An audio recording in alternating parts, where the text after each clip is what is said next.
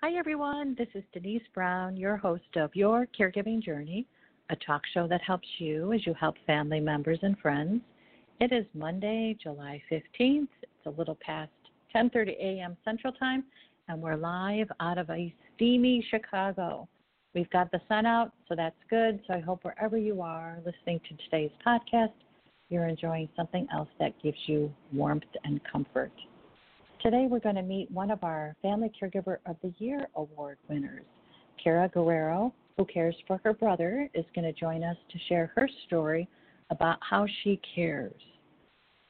Just a heads up that our Family Caregiver of the Year Award winners will be with us in person at our 4th Annual National Caregiving Conference. You can meet them there if you come to Chicago.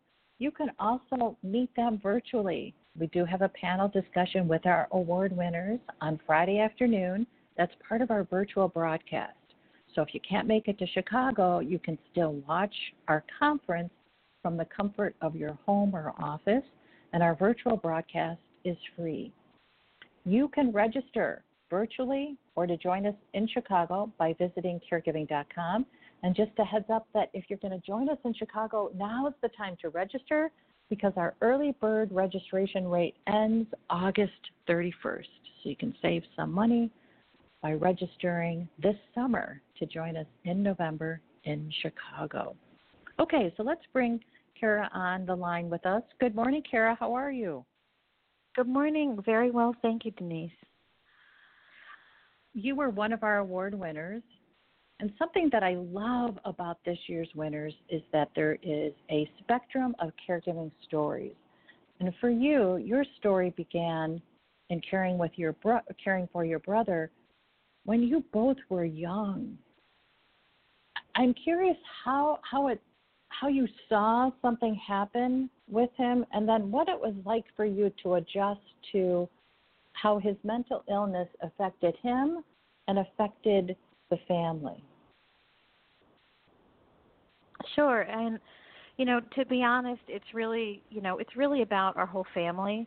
My brother Rafe is 9 years older than I am, and I have two other siblings.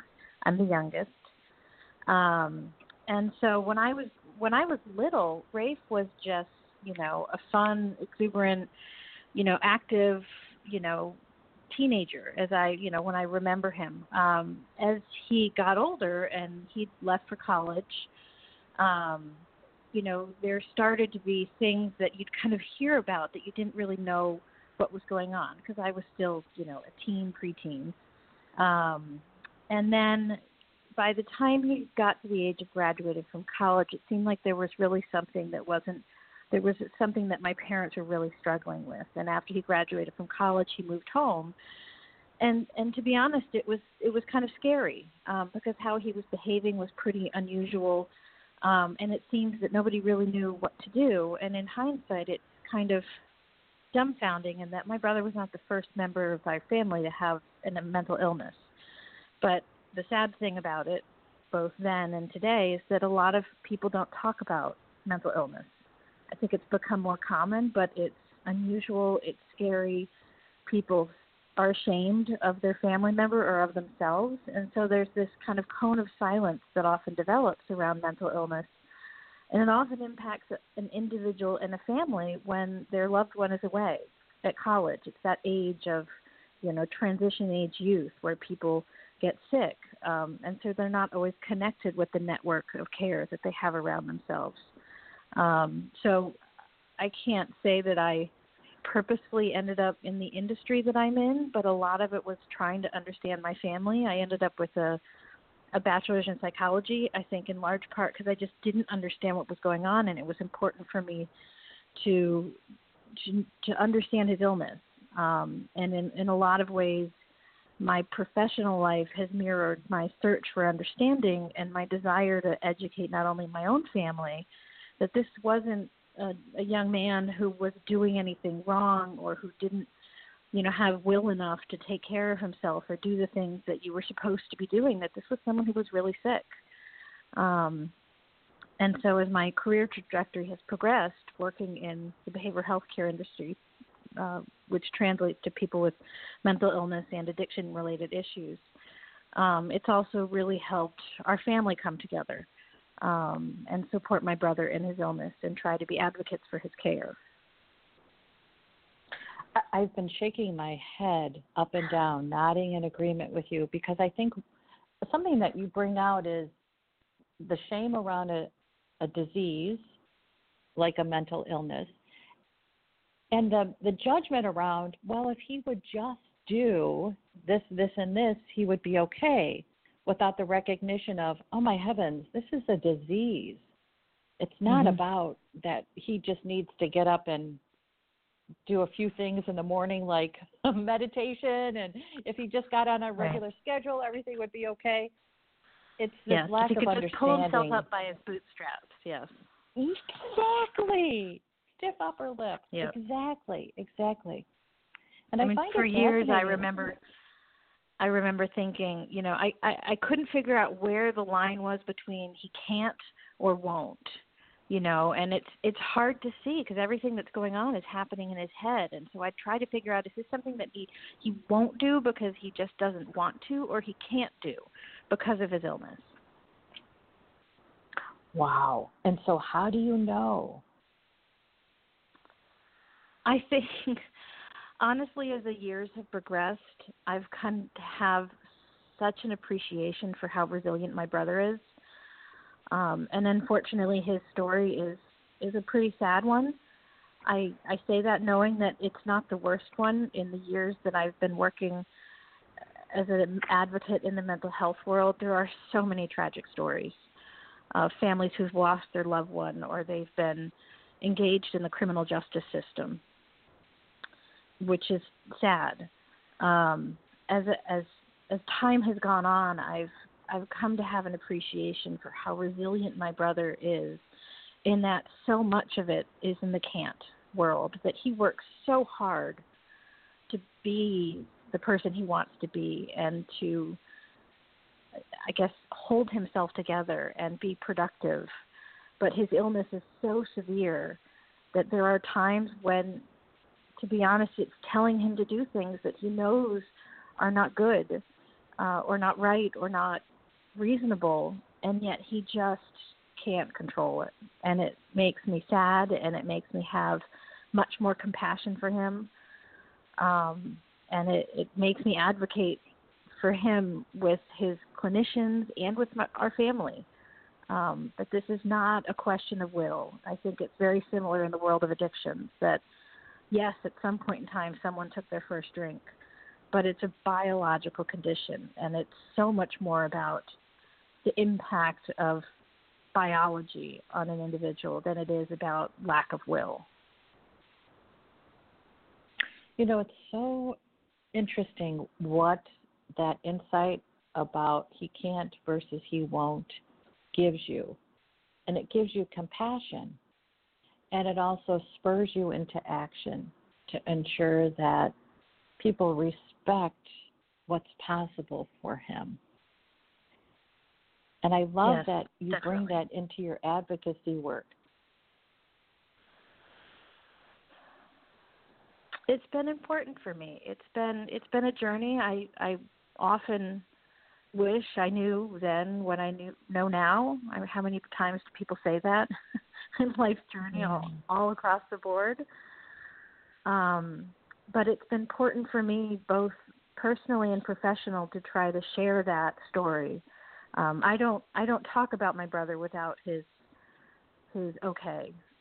He knows that I tell his story, and he knows that I tell his story because I love him, and because unless we tell our stories, then people don't know. People don't know what happens, and they don't know what to look for, and they don't know where to find help, and they don't know how to care for each other.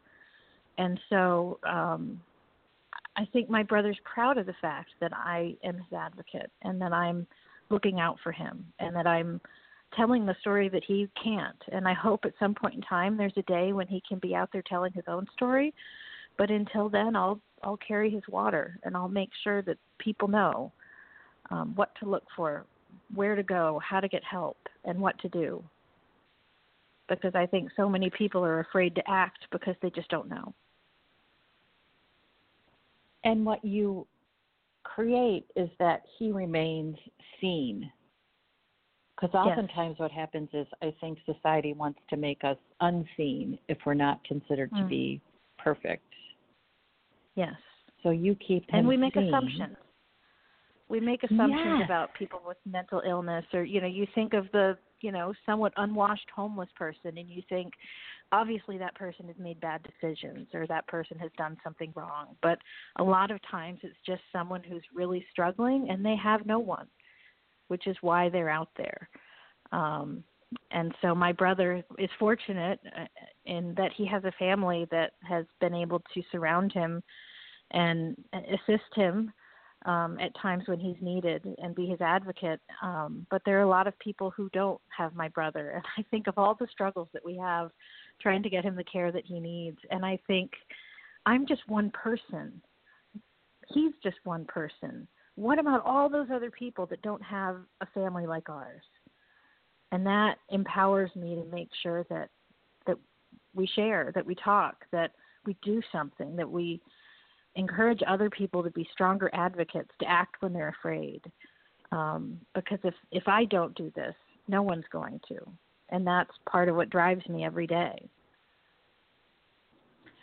What's been the toughest battle that you've encountered as you ensure that he receives the care and treatment that he deserves? That's a hard one.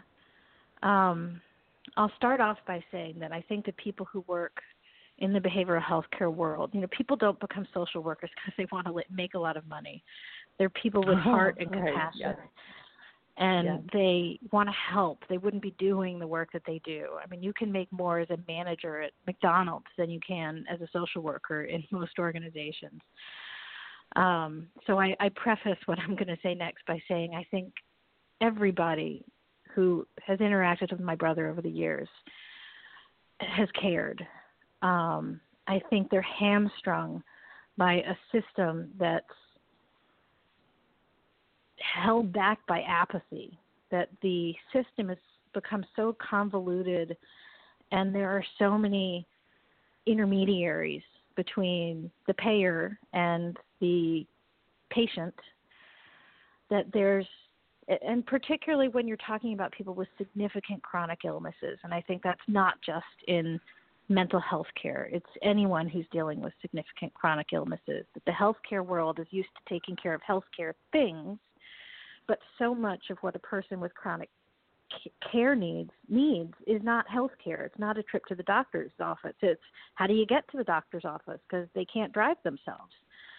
It's where are they living and how are they getting food and what social supports are they getting and how do they get to their social network, getting to church and, having things every day that allow you to be able to have a valuable life, however you define it. And the healthcare system is not set up to do that. And so this world of all of the ancillary services and supports that someone needs to truly live well, whether it's a mental illness or some other condition, it's so disjointed in how that care is delivered and paid for. And while there are a lot of well-meaning people who work in the industry, there's next to no accountability. And there's no one responsible for the person. There's no single point of responsibility where you can call up and say, listen, this is what's going on with Rafe, my brother. This is what he needs, and it's your responsibility to fix it. Because all they do is point fingers at other parts of the system and say, this isn't part of what we do. You have to get in touch with so-and-so. And so my involvement with my brother, I live in Charlotte, North Carolina, and he's in Rhode Island. My mother's there every day, and fortunately and unfortunately, her retirement has turned into 100% caregiving for the most part, being there.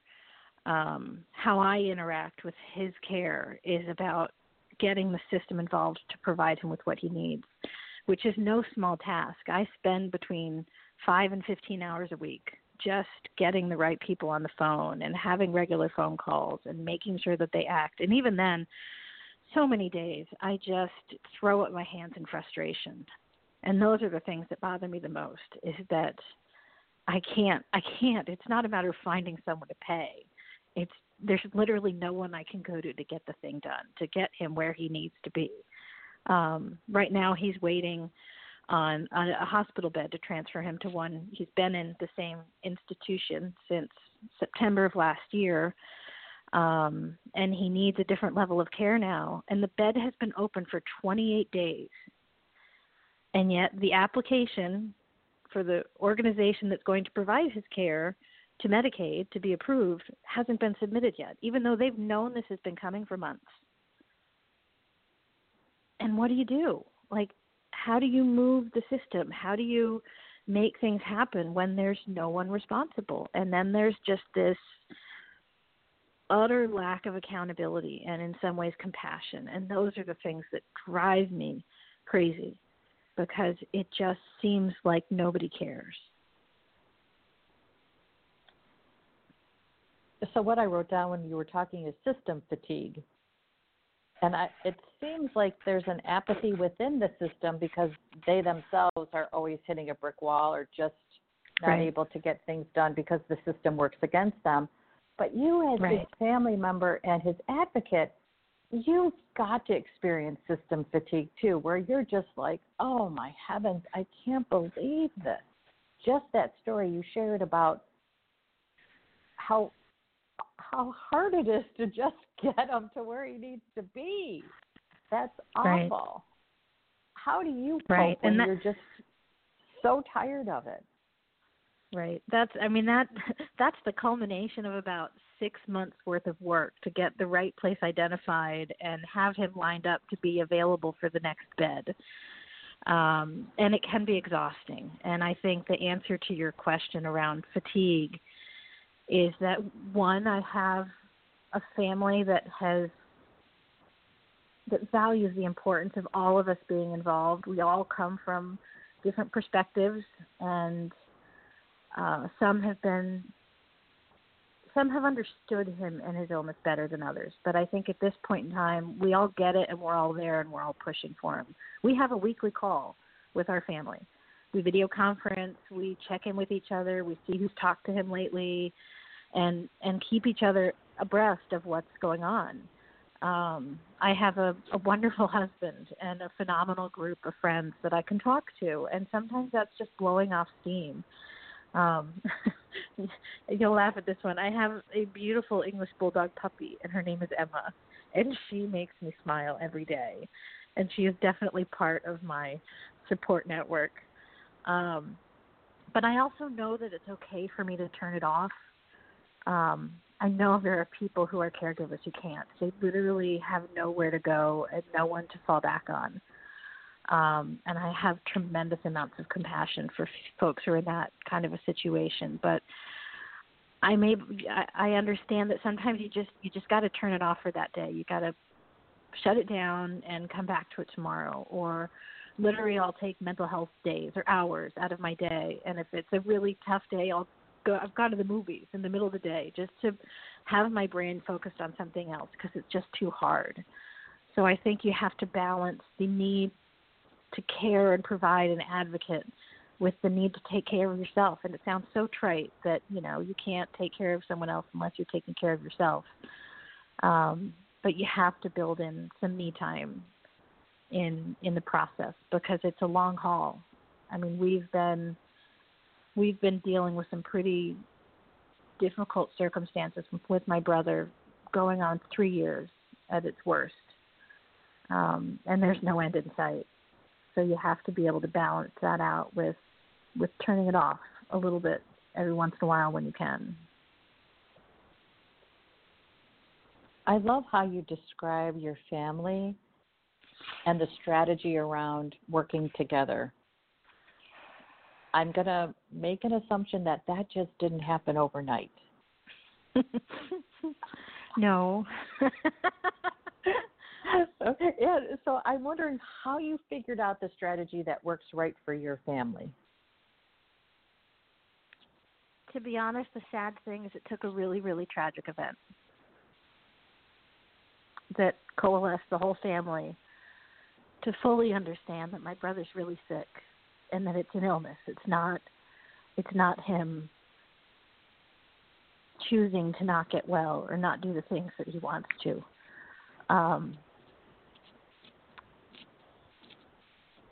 And he's alive. He's still with us. He's still struggling. He's still pushing. But that was what it took for us to come together as a family and collectively decide that we have to support him together, that we can't do this with one person doing one thing and one person doing another, that the only way we're all going to make it through and hopefully be able to find a better place for him is to work together.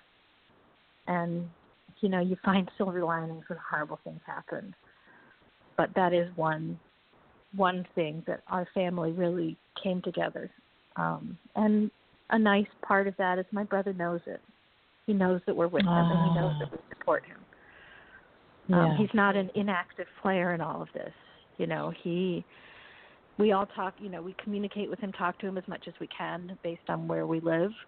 But I think it gives my brother a real sense of comfort that he didn't have before, that we're all on his side and we're all pushing for him and we're going to help him and we're going to get it better and we're going to keep fighting. There's a loneliness to a situation where it feels like everybody's not working together.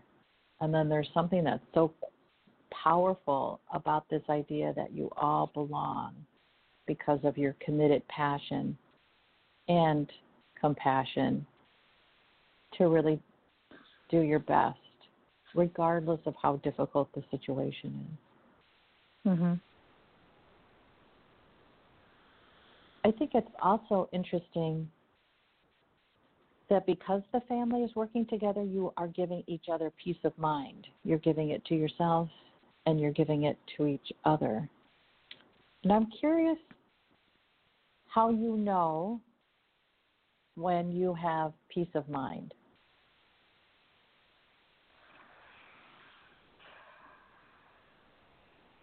I think the peace of mind comes in a lot of ways of actually letting go of a lot. My family is full of pretty strong-willed individuals. I know I personally have struggled with, you know, just as it relates to my brother Rafe, thinking that certain people should have been doing something more or different or helping more or giving more or, you know, kind of living in this place where I felt like, you know, Mom and I were working so hard and I just didn't understand why everybody else couldn't get on the same page. And I think the thing I've come to realize is that everybody does the best they can, that we all are at life in different places with different responsibilities and different levels of being able to be engaged. And I think coming to a place where I've accepted that release of, hey, everybody's doing what they can, allows me a peace of mind in that in some ways I'm doing everything that I can, and I can't do everything. You know, I've chosen not to move back up to Rhode Island. It would be a difficult situation with my marriage. And to be honest, all of my husband's family is here in Charlotte, and it's important for us to be here. And that's okay. That's okay for me to have a life here in Charlotte. It's okay for me to be happy. It's okay for me to go on vacations. It's okay to not constantly dwell in the I could have, should have, would have if I had done something differently. And to be honest, I've told myself for years that one of the reasons I've been so involved in my brother's care is that I've met so many people who wish they had done something differently or wish they had known. And in a stupid kind of way, I thought that I was protecting myself, that if a really bad thing happened, that I could say I did everything I could. And the really bad thing happened, and the sad part about it is that I still thought that, and I still do. I wish I had done more. I wish I had said more. I wish I had wished. And you can't control that, but it doesn't mean you don't stop. Yeah, it's interesting that we, during caregiving, really are faced with this letting go of the fact that we are not God. meaning that we don't have this amazing power to fix all situations. We are in a caregiving experience as humans, which means that right there, we're limited in what we can do because we are imperfect. And I think that is hard for us to really accept and feel okay about. That we can't heal and take away a lot of pain and suffering. But what we can give is our presence. And our presence and our imperfection is what's so amazing. That's the best gift that we give. Right. And presence is there as an advocate, as you've been describing. It's awesome that you have a great life. You should have a great life. You deserve a great life. Everyone does. Yes. You know. Yes. And it doesn't mean it's a perfect life. Right. In any way, shape, or form. You know, I think another somewhat trite thing that you can say is that, you know, you learn in the face of trauma and tragedy that the most important thing are the people around you and who you choose to spend your time with. And it really makes life choices a lot simpler when you put them in that context. You know, I still want to have a successful career, and I still want to do things in the world to make the world a better place. But I also realize I can have just as much an impact on individuals around me. And so where I spend my time and where I give of my energy are choices. They're either unconscious choices, and I'm just doing and running around and, you know, living life, or they're conscious choices, and you're making decisions every day around who you want to be with and what you want to do. And I can't say I'm that thoughtful about it on a daily basis, but conceptually, it really does. It does make life a lot simpler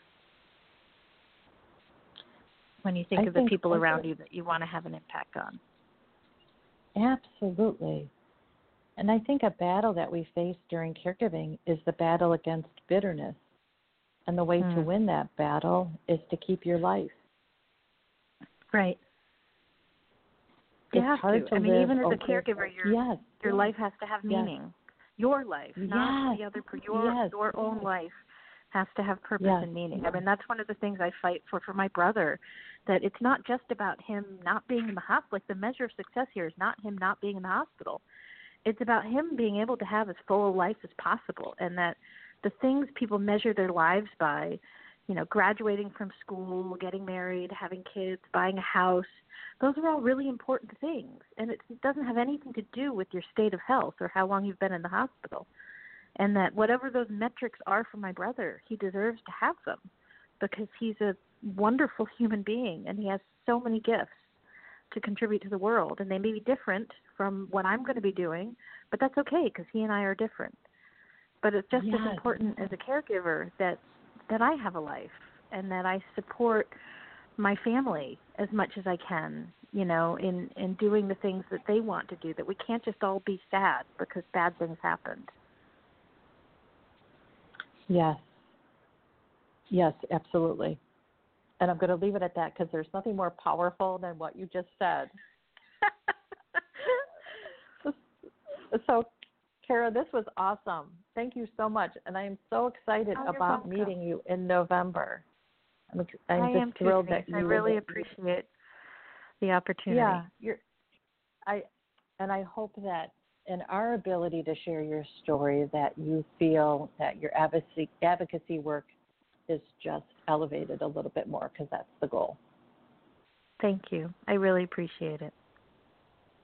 And thanks, everybody, so much for listening. You'll want to meet Kara, obviously. So come to Chicago for our National Caregiving Conference. And you can also learn more about her on caregiving.com. We have information about our 5 Family Caregiver of the Year award winners. And you'll definitely want to read more about her. Thanks again, Kara. Can't wait to see you in November. Take care. Thank you. Bye-bye. And thanks, everybody, so much for listening. I'm Denise Brown. Be sure to stop by caregiving.com. Let us know how you're doing, because we do truly love to know. Take care. Bye-bye.